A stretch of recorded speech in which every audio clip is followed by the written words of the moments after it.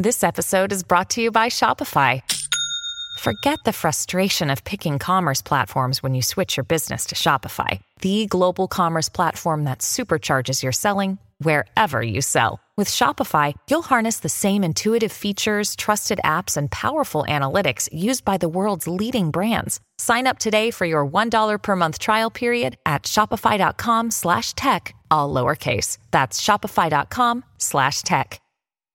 Fire for them, fire for them. If you're looking for that 35 bag umbrella and all damn thing there, keep it locked with Dysonomics podcast.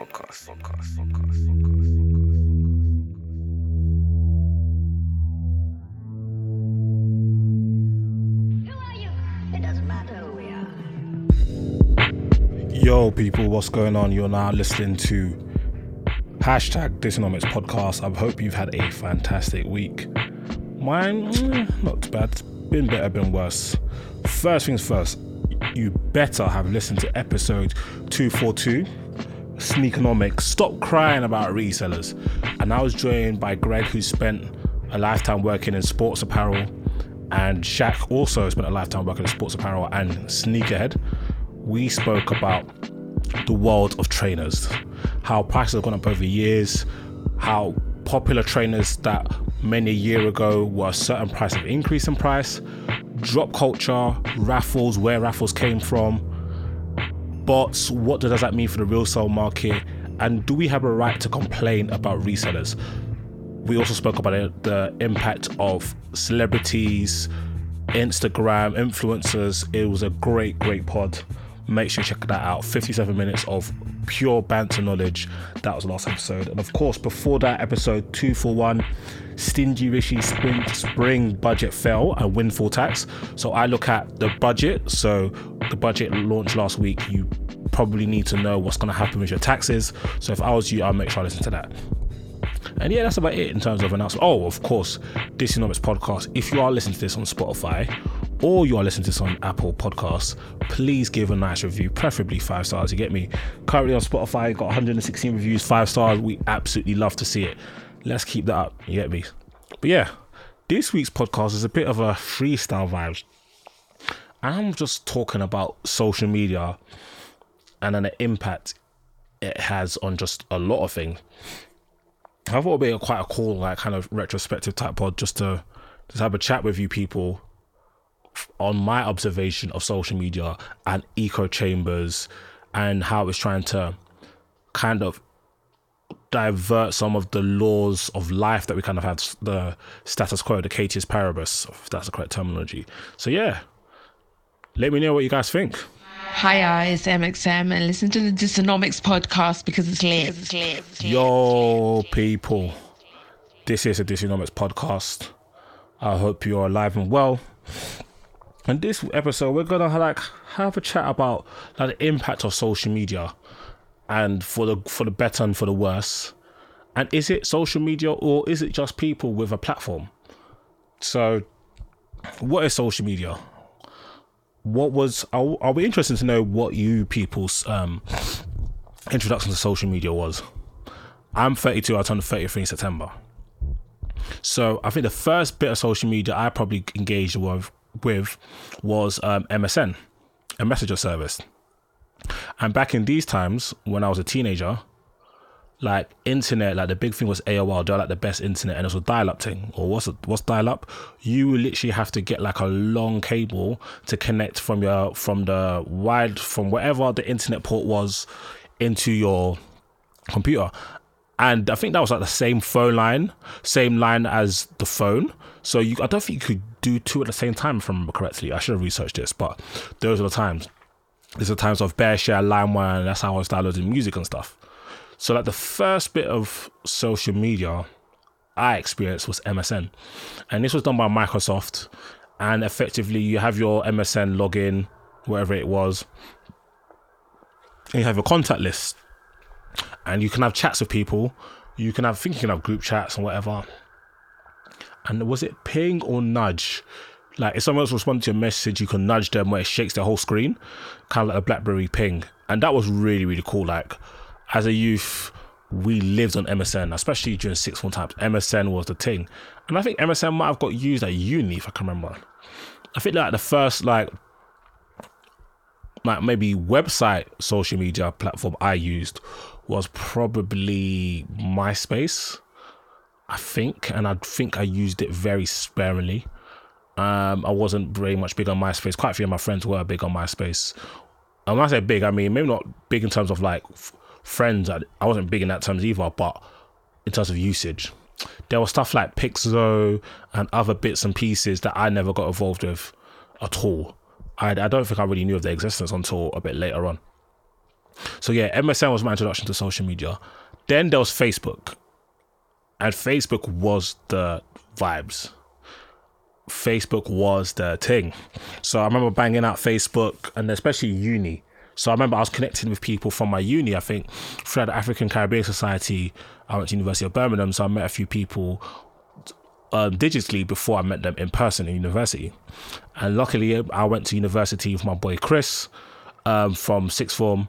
So I already had like a friend there, and then I kind of digitally met some people, and then obviously meet them in person. So uni, like, the social life was calm. But yeah, Facebook was so interesting. Like, for the younger people, like, our reality was so different to maybe yours now. Like, for example, now, if you're going out to party or to dinner, birthday, holidays, we have the iPhones, the Androids, the Samsungs, the Googles, all these other phones that take absolutely phenomenal footage. Like, the picture quality, the video quality is amazing. Like, you can shoot in 4K on these phones, and instantly you could upload these pictures to a cloud, to a social media platform. You could send it via text, you could send it via email, you could send it via Bluetooth, AirDrop, WhatsApp, whatever. And these memories can be captured digitally instantly.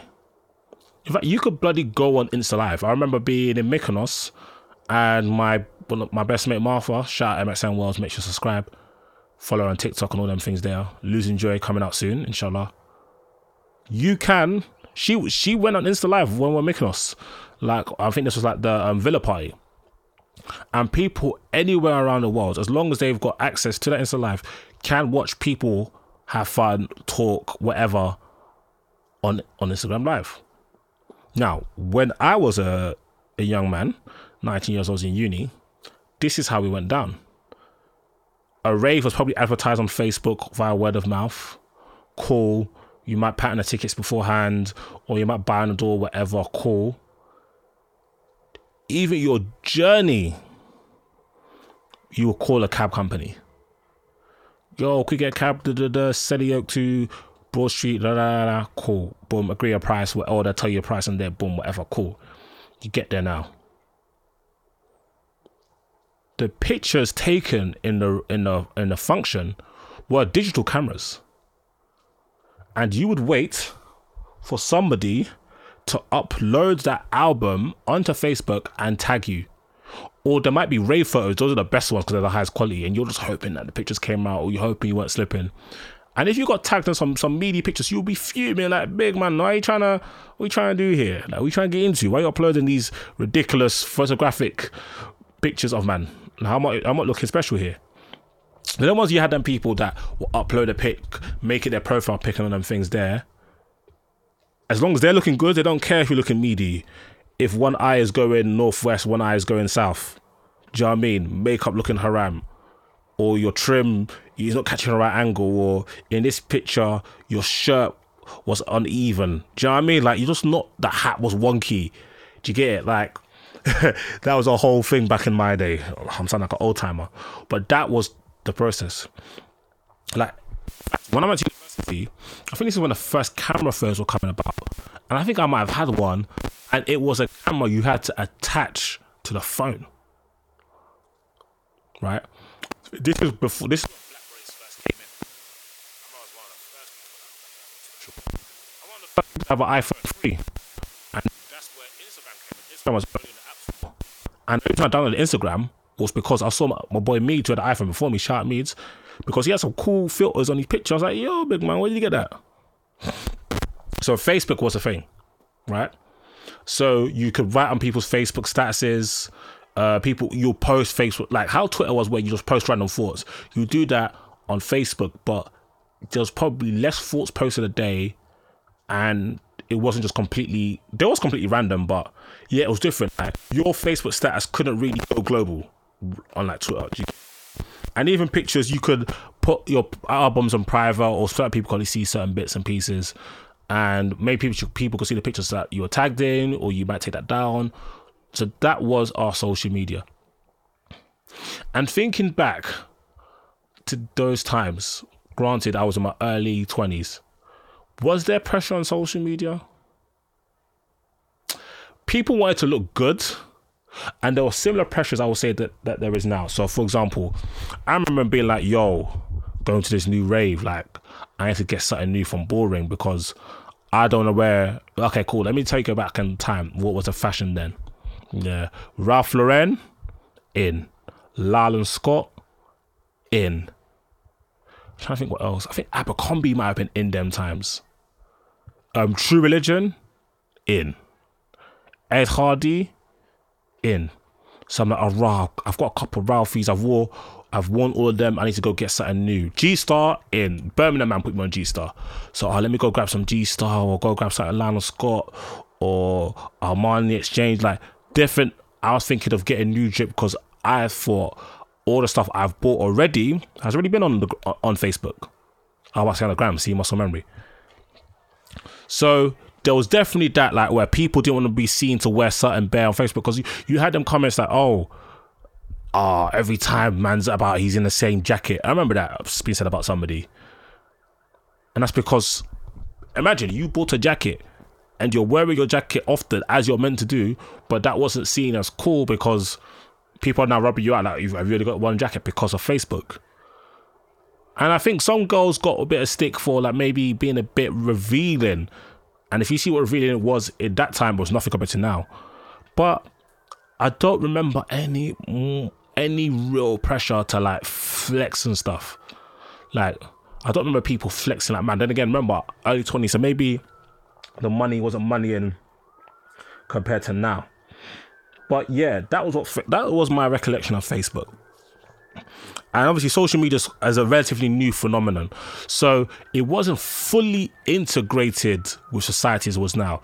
We didn't really have celebs on Facebook. There was like, kind of like maybe fan pages and stuff. Like Facebook was like your thing where you interact with your brethren and that.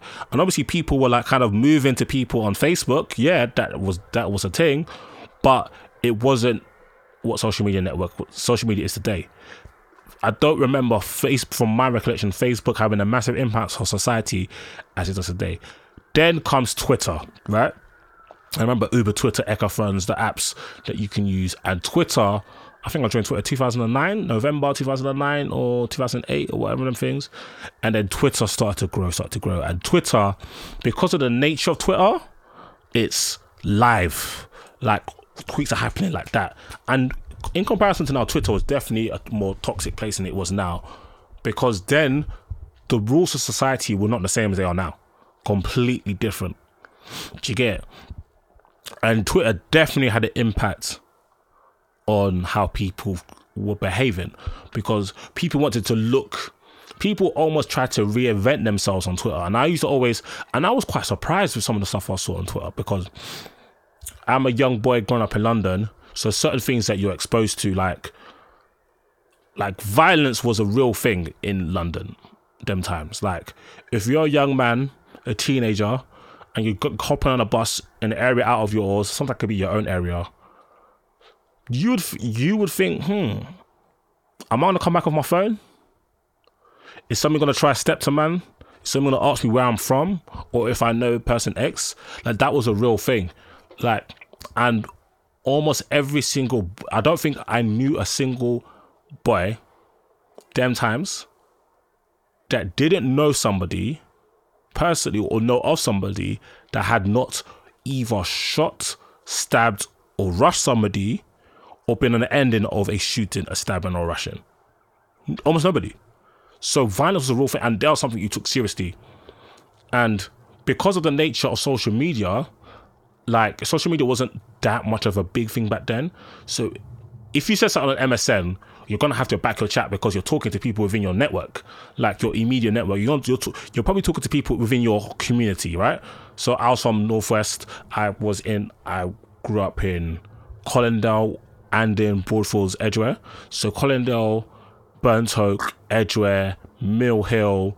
I'll play football in Wembley. I play football in Alperton, Ruislip. So like Kingsbury, Queensbury, Bournemouth. So Northwest London, like, that was where I was around. So if you said something mad, you're probably likely saying this to somebody who lives within the vicinity. So you have to back your chat. So I wasn't really used to people saying stuff they had no what's what I'm looking for? I wasn't used to people saying stuff that they had no intention of backing up or addressing in person. Do you get it? So if a man said, yo, I want to do you this, it was very likely that he meant that. And you took it as a real thing. Until I came to social media. And I remember one time a gentleman threatened one of my good friends that he was going to do him something. And this was when I was at university. This is on Twitter. So this is like 2010. Probably 2009, in between 2009 and 10. Yeah, maybe 2011. And obviously from what I've observed in my life, when people say that, people just don't just say that willy-nilly. So I'm like, roll, like, it's a thing. Like, so everything I saw on social media them times, I took it as gospel. Because what I've grew up with, you couldn't really get away with cat because you had to meet people in real life. For me, the majority of friends I had in them times is because I had them from my church, which was in East London, so I knew a lot of people from East London. Football, so when I'm playing all around Northwest London, I'm meeting new people, meeting friends of our friends, or just random people from ball, school, and then obviously, do you know what I mean? So I'm knowing people from my local area, a bit further than my local area through football, and East London because of East and South London because of church. So if you had friends, you had to have a outside social media relationship. You had to have a real life relationship because you were calling them on the house phones, calling them on the mobile phones, going to meet them in town centres or cinemas, or go to each other's houses, or kicking ball in Power League or goals. Do you know what I mean? That was our reality. This social media, I never saw the social media stuff coming initially. So yeah, I remember my man took a crud to my boy. And I was like, so me and my other friend, we're like, yo, what's all this? So we put the pressure on him on social media because we're thinking is that type of situation. And then lo and behold, I realized, wait, this person is not about it. And we just clowned him because we're like, rah.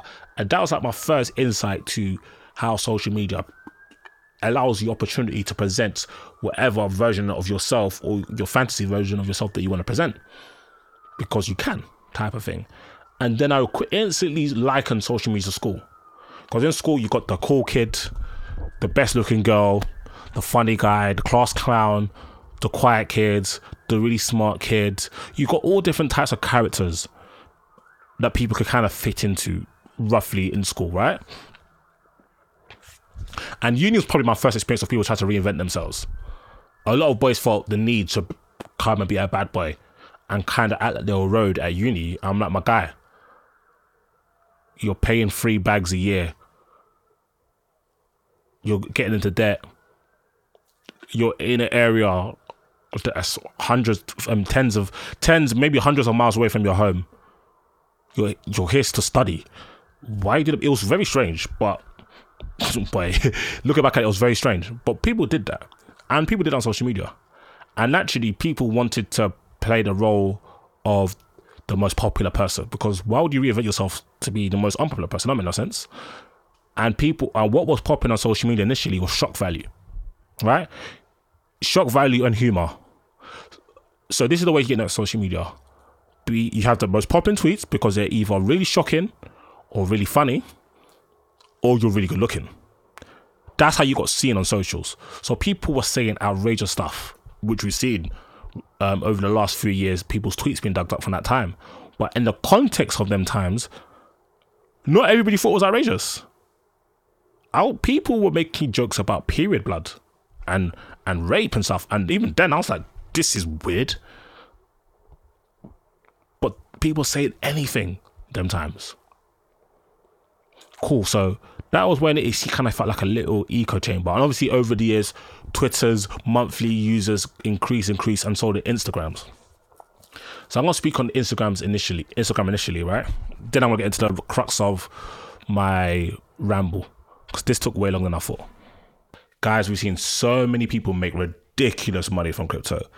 Some of them are friends. They're not bringing me in. I'm not happy about that. But did you know it's also easy for you to do the same?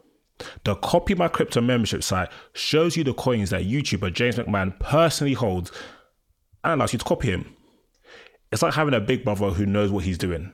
You don't need to know a thing about crypto or to invest. You simply just do what he does. Kind of like my little brothers. They just copy me. Everything I wear, they copy. All the music I listen to, they copy. Now they're seen as the cool kids. It's a scam. So let me tell you more about James. He runs the Crypto with James YouTube channel, which despite heavy censorship has over 17,000 subs and over 1 million views. Since March 2020, he has told his viewers to buy 26 crypto coins. Had you put $100 into each one, you will now be worth over $66,000. I don't know why James didn't hit me up himself. Of the 26 coins, his pick of the year, a coin called Phantom, is currently up over 440 times for when he said. 440 times. Bloody hell. That one call alone has retired a couple people, including people in their 20s and 30s. Remember, this is public knowledge. You can go on YouTube and verify this yourself. So don't think that this is a big scam. You can go check. So if you'd like to join the 1,300 members who copy James, then what you need to do is to stop what you're doing and head over instantly to Copy My Crypto. That's copymycrypto.com/Disu. So the fact you listen to Dysonomics, you know how to spell Disu. That's DISU. You'll not only find proof of everything I said, but my listeners get full access for just $1. Which is like, what, 75p? If you listen in the UK? Easy peasy. You won't find this anywhere else. You won't find this offer anywhere else, but you need to move quick because this offer ends soon. You can't come and DM me on Instagram or Twitter. Oh my God, this offer's gone. So that's copymycrypto.com/DISU. So that's copymycrypto.com/DISU. Don't take this offer lightly. He's a real deal. Go visit the site right now, ASAP.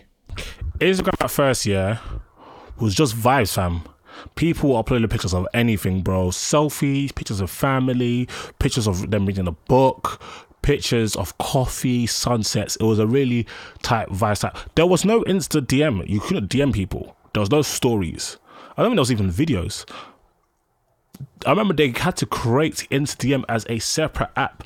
And I thought that was a bit weird. Like, why do I need to DM people on Instagram? So I never had Insta DM. So that's how Instagram was. Then, of course, Instagram got bigger and bigger and bigger and more.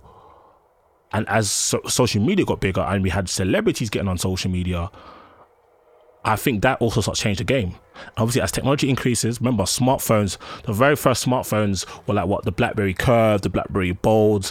Then you had, this is like 2009 to 2013, iPhone 3, iPhone 3GS. And then the more and more people got smartphones, the more and more technology improved, the more and more people got on social media. And the bigger it got, and then the more and more people get on social media, and obviously celebrities get on it. Brands get on it, and it just gets bigger and bigger and bigger. And then the bigger it gets, it becomes more and more a part of our daily lives. Now, how have things changed? Now, let's look at Instagram. Instagram has had such a dramatic impact on the landscape of life. So if I'm looking economically, Instagram is consumerism.com. Ads everywhere. From a data perspective, and that's why Facebook made like $40 billion of profit, I think last year, something along those lines. Think about it from the ads perspective. How advertising works is like you need data and ads. That's why they call data the new oil, because before people had like all this data, they would just kind of guess maybe focus groups, a bit of research, whatever, to what kind of people want, and kind of have a rough idea of where to put ads in certain areas, or put ads in certain TV shows or certain YouTube videos or certain regions, on the bus, train, whatever, cool. But data makes things better, because if you have data on what people do and what people search and what people like, you know what to target them. right? There's a reason.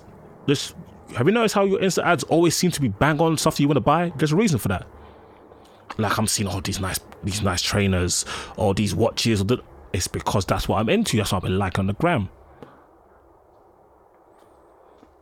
And of course, the rise of influencers, the consumerism on Instagram has gone through the roof.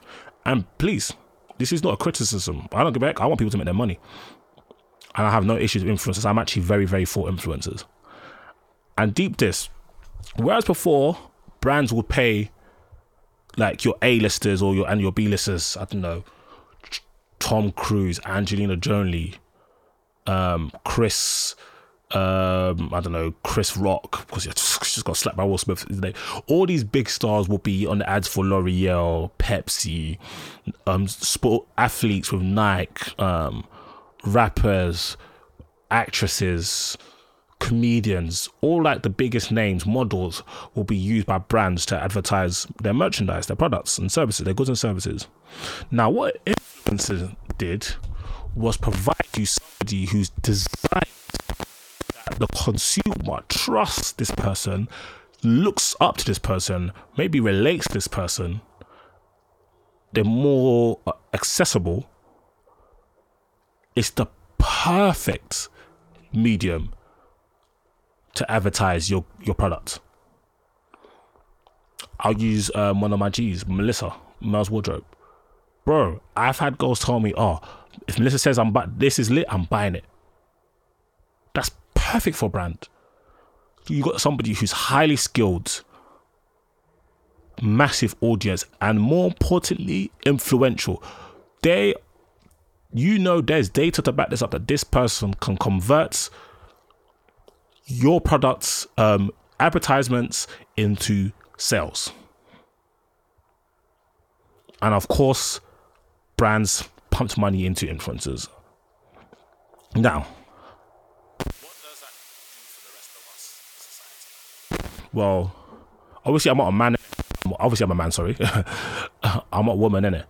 But deductive reasoning, common sense, and speaking to women and reading their opinions, even the ones I don't know, reading their opinions, you can see the impact this has.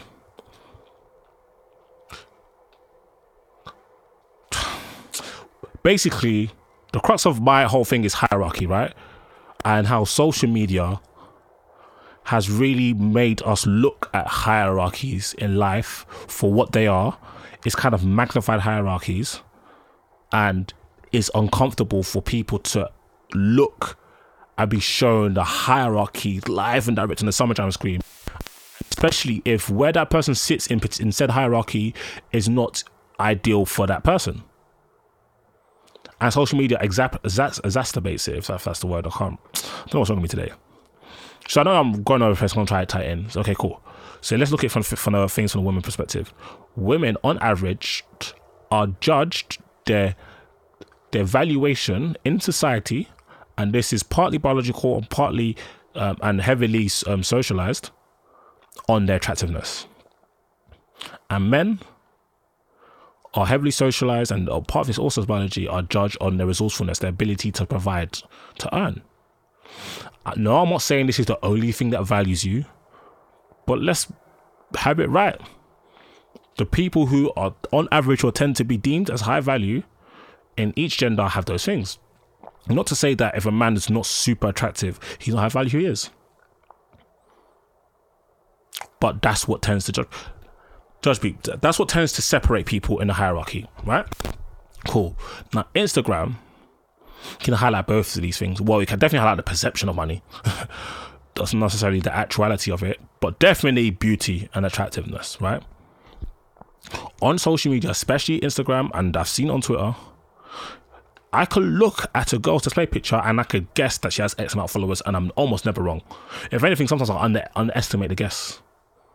And I'm sure ladies and men listening to this too, you see a particular look and you think, yeah, this person's probably an influencer or model, they got bare followers. Simply because as humans, we like attractive people. It is a positive trait.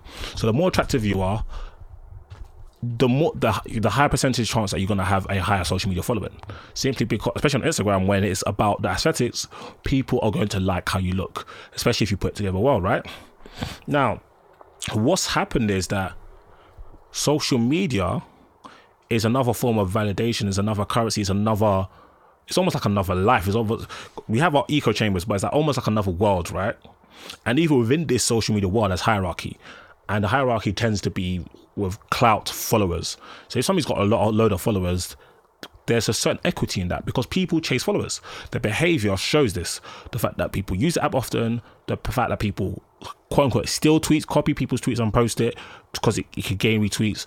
The fact that people will, on Twitter, they'll pin their most retweeted tweet because they gain some form of utility from that.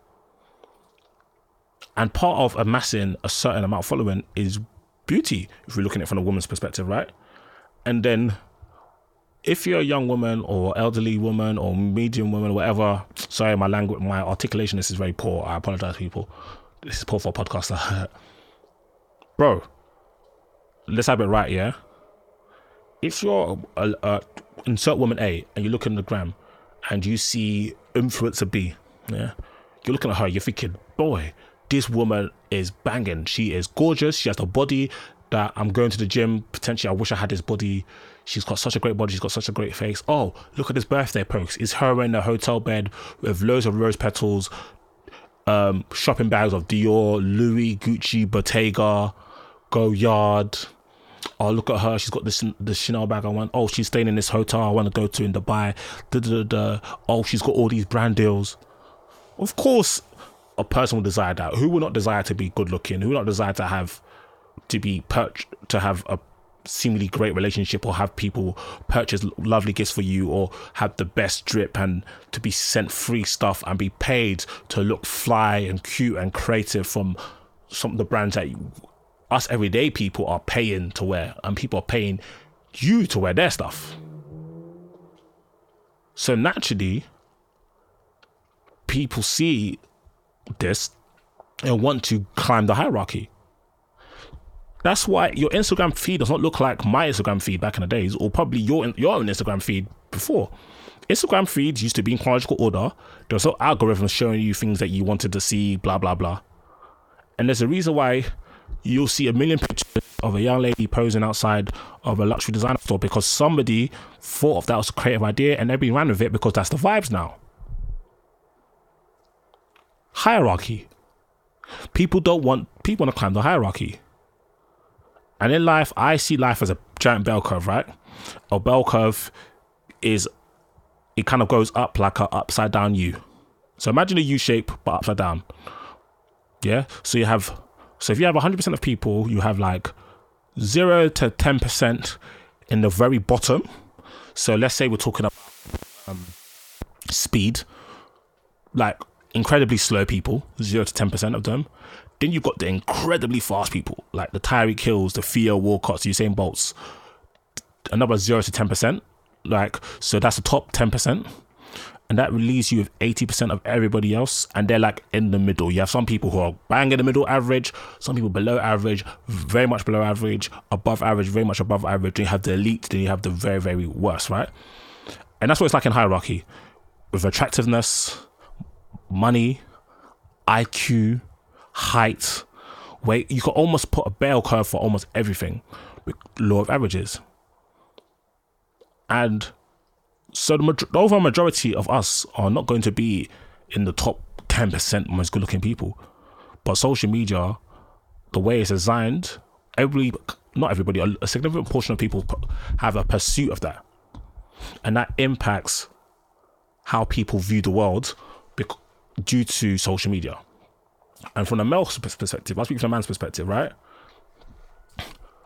Male influencers, you don't try to get out and out male influencers. Women are more, on average, more interested in people. Men are more interested in things. So if you speak to 10 random women, if I speak 10 random women I know, they probably watch a lot of videos who do a lot of vlogging, everyday stuff. Whereas men, we don't tend to watch a YouTube of vlogging everyday life. Men are more interested in things. So it might be sports. So we will look at sports stars. It might be gym. You might look at personal trainers. People might people's thing might be tech, people's thing might be cars, people's thing might be business. Like, it's more like a particular subject. So it doesn't make us better or worse than women. We're just different, right? So the male influencers are going to be athletes, entertainers, so rappers, maybe R&B stars, maybe actors, podcasters, YouTubers as well, right? So men on social media, they see the hierarchy as cool. Yo, I don't know, Blade Brown, he just got this new AP, the skeleton one. Oh, I need to get that. Yo, Travis Scott's dropping these new trainers. I need to get that. Oh, ASAP Rocky's rocking the dunks with the cargo pants on top. I need to drip that. And this coincides with the increase in the price of luxury goods, trainers. Again, hierarchy. Men want to be seen as the most... Everybody wants to be desired. Let's not cap. Some people may not, the asexual people, them, I don't speak on them, but most people want to be desired, right? So even men are chasing this on social media. So you'll see guys might start posting, like, I've had girls complain that guys post, like, they try to force money. They try to show what car they're driving. They try to show they work in a city, or what watch they have, or where they're eating, and how much bottles they're buying. So again, hierarchy. And social media has made it very, very much in our face where we sit in a hierarchy. And with the access to people at the top of this hierarchy, so before social media, you just see your celebs tend to be the top of the hierarchy in the gaze of the average person. Your celebs, your athletes, your actresses, your entertainers and whatnot. And obviously the very, very top professionals. It's like the best surgeons, the best investment bankers, We don't really see how they live. We don't see how they get on. But with social media, you can see the houses. You can see the houses they have, the style of the houses. You can see more of what they wear on an everyday basis. You can see what they eat, where they go on holiday. And this is where we start to see the replication on social media. For example, Drake wore a Moncler jacket, orange Moncler jacket in his Touchline Bling, Hotline Bling video. Moncler said the sales of that jacket went up 690 something % the next day because we've seen Drake wear it. That's the power of social media. Now, that's how a lot of things become popular. Hakkasan, Nobu, Novikov, Sexy Fish, all these restaurants, these high-end restaurants, a lot of them start to gain more notoriety to the average person, not to foodie, because people who are into food, they may already know about these places. Yeah? But to the everyday person who is not into fine dining, a lot of people now, more people now would have heard of Hakkasan in 2022 than they would have if social media didn't exist. Facts. Rappers are saying it in their lyrics. Influencers, celebrities are posting it and tagging the places on their Instagram. And then you see everyone else do the same thing. Big hierarchy. We all want to be at the top of the hierarchy. And what's interesting is that even with another thing that I find interesting is the rise of social justice on the internet. And see me, yeah, I'm a super duper observant, analytical person. So I've been observing and analysing social media for many a year. Right? And even a social justice thing, I felt like this is so good. And then quickly I clocked a trend. Hierarchy. Previously on social media, as I said, to garner attention, really funny, really good looking, really outlandish, right? And some forms of outlandish might not get you anywhere because people might not like it. So you might just get you pammed. But those are the ways you get noticed, right? And people want to be noticed. People want to be at the top of the hierarchy. They don't want to be part of the average Joes. They want to be at the top of the pops, right? Now, people who previously were in the middle or towards the bottom of the hierarchy on social media found notoriety because people started to listen to them because of the social justice coverage. Same way, for example, like there's people now who have loads of followers because of crypto, and because they know a lot about crypto, and people want to make money from crypto and interested in crypto. So now they've climbed the social media totem pole simply because of they've got knowledge to distribute crypto. And of course, you can understand why people want to follow people to learn about this, right? So what happened was, not only did you have the people who were generally socially conscious and pushing like for social justice, whether it be in their own subgroup or across the board, cool. You had people who I believe do care about social justice, but also saw as opportunity to push themselves further up the totem pole. And the way I was able to tell this is by what they used as content, because it was content. Because I'm like, this isn't a social issue. This isn't a social issue. But if you manipulate things enough, you can make it a social issue. I'm like, well, if you're in the context of that situation, that's not an issue whatsoever. For example, I remember, this is an example, a random one. I remember, see, if you ever watch, I don't watch F1, but I've always been into sports. So I've watched BBC, Eurosport. So I know enough that in F1, there's a podium, just like in athletics, 1, 2, 3. If you win, and then they all spray champagne on each other. And sometimes, like, some of the people around the podium get wet, like some of like the ladies who are presenting awards, whatever, right?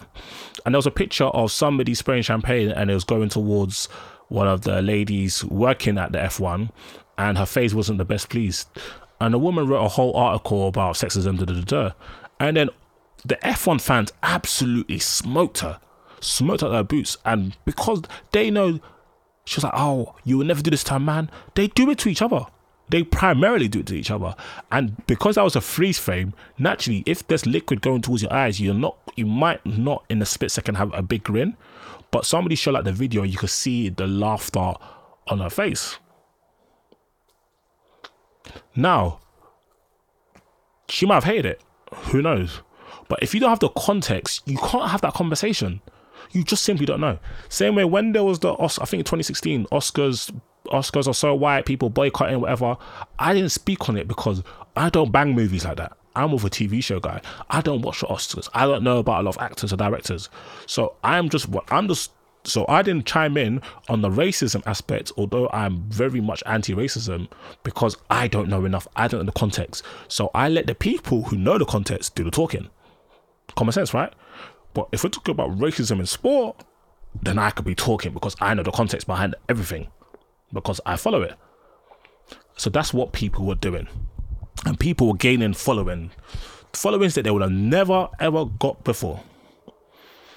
And this was because of hierarchy. Now, some of the things that the interesting part is that with the rise of social justice, people want to allegedly destroy certain structures. Like, people are anti-patriarchy. I get it. Patriarchy is not good for men or women. Like, there's considerable evidence for that. But what I struggle with is people who want to like destroy like all these hierarchical structures. And I don't believe they do want to destroy it. I don't believe a lot of people have a general issue with hierarchy. I think people have an issue with where they sit in hierarchy. So, for example, I'm sure if I asked people, like, if you're a marginalized group, 2 questions, or 2 separate occasions, right? 1, do you want to destroy the structure that's oppressing you?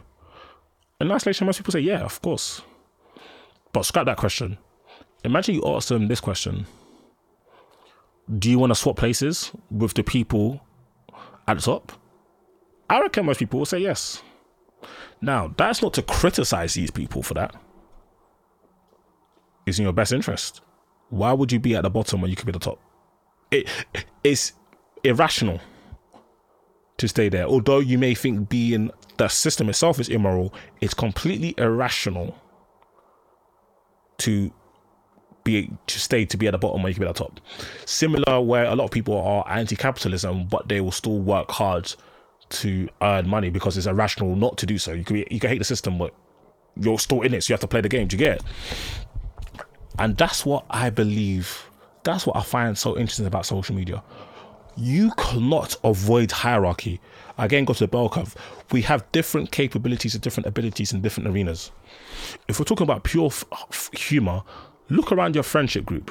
There's some people that are way funnier than the others. You have some people, look at your friendship group. I'm sure ladies now, you know in your friendship group, there's one of your friends that might get the most attention. There's one of your friends that might not get as much attention. Man, them, you could say the same. Man, them, you know that, okay, cool. So one of my boys, he's got bare money. So my boys, there's hierarchy and everything. Why? Because we have to have measurements. There has to be a scale. We don't know what love is without hate. We don't know what beauty is if we don't find things unattractive. We don't know we can't say LeBron James or Anthony Joshua at all if we can't also say, my auntie's short. We don't know big without small. We don't know large. We don't know wide without thin. We don't know far without close. We need scale and measurements because it helps us understand. And there is hierarchy. There's not a single part. I'm not sure if there's any part of the world that doesn't, or any part of life that doesn't work without hierarchy. Because hierarchy provides structure. And I think what's happening is that with social media, it shines like a big magnifying glass of hierarchy because you see it. And some people, like let me even use the attraction popularity, right? See on Twitter, you have almost you speak to someone in Japan, and I see with my own two eyes that guys, that in terms of if you look on average and if you were to scale out looks, charisma, fashion, finances, all the things, character, all the things that matter for a man, and you ranked everything out of 10 and you average it up. Guys who in the market, ladies will say, because they've said it, that these guys are average at best, pursuing what guys will say very top elite girls. But in the real world, on average, it just doesn't work like that. But because of social media, maybe this person might have a big following. He may think, oh, I've got 3,000 followers. People laugh at my tweets. This girl laughs at my tweets. Maybe I'm on her level, type of thing, and vice versa. Some ladies may think that because all their followers tell them that they're beautiful, they then step into the real world. Let me say the real world, the actual world, outside social, outside of the echo chamber of social media, and then what the actual world is telling the boy, is telling the lady different. And the mad thing about social media echo chambers is that people will tell you that it's the system's fault. Oh, it's the system that's broken. When reality is, maybe we just need to accept where we sit in particular hierarchies. And if we don't like where we sit, we strive to do things to improve it. So, for example, if you're a gentleman and you don't like where you sit in a hierarchy, okay, cool. Maybe you want to better yourself. Maybe it's your character that needs work. Maybe you need to be more confident. Maybe you need to be a nicer, more friendlier person. Maybe you need to be a bit more masculine. Maybe you need to go to the gym, get in shape. Maybe you need to work hard to get your money up. Do you know what I mean? Those are maybe things that you can help push hierarchy. By the end of the day, we are who we are. And it's important that I think that we have confidence in who we are. Also know that we can improve, but not be delusional. Social media, I think people feel like you could just have anything, and it's weird to say that because you don't want to be like Debbie Downer that you shouldn't have big dreams, but at the same time we live in the real world, and we're all kind of competing against each other in a weird way. There's a finite amount of resources. I don't know, maybe I'm being too harsh, but yeah, that was my ramble. Let me know what you think. I'll probably do this again, maybe in a YouTube video, and I'll probably be a bit more coherent, but I thought it'd be cool to kind of speak from the hip and just shoot from the hip and let people decide and let me know what you think about social media, how it impacts hierarchy, and how we value ourselves. Because I think it's very, very interesting. Like, I've been on social media where there was a phase where thin, petite women was in, and I saw like my timeline and other people's timelines of people saying ladies trying their best to get thin, and then the thickness phase came, and now everyone wants to eat and go gym. Some people go to do surgery. It's so interesting to me. But yeah, let me know what you think, people. Until next week, peace. Sports Social Podcast Network.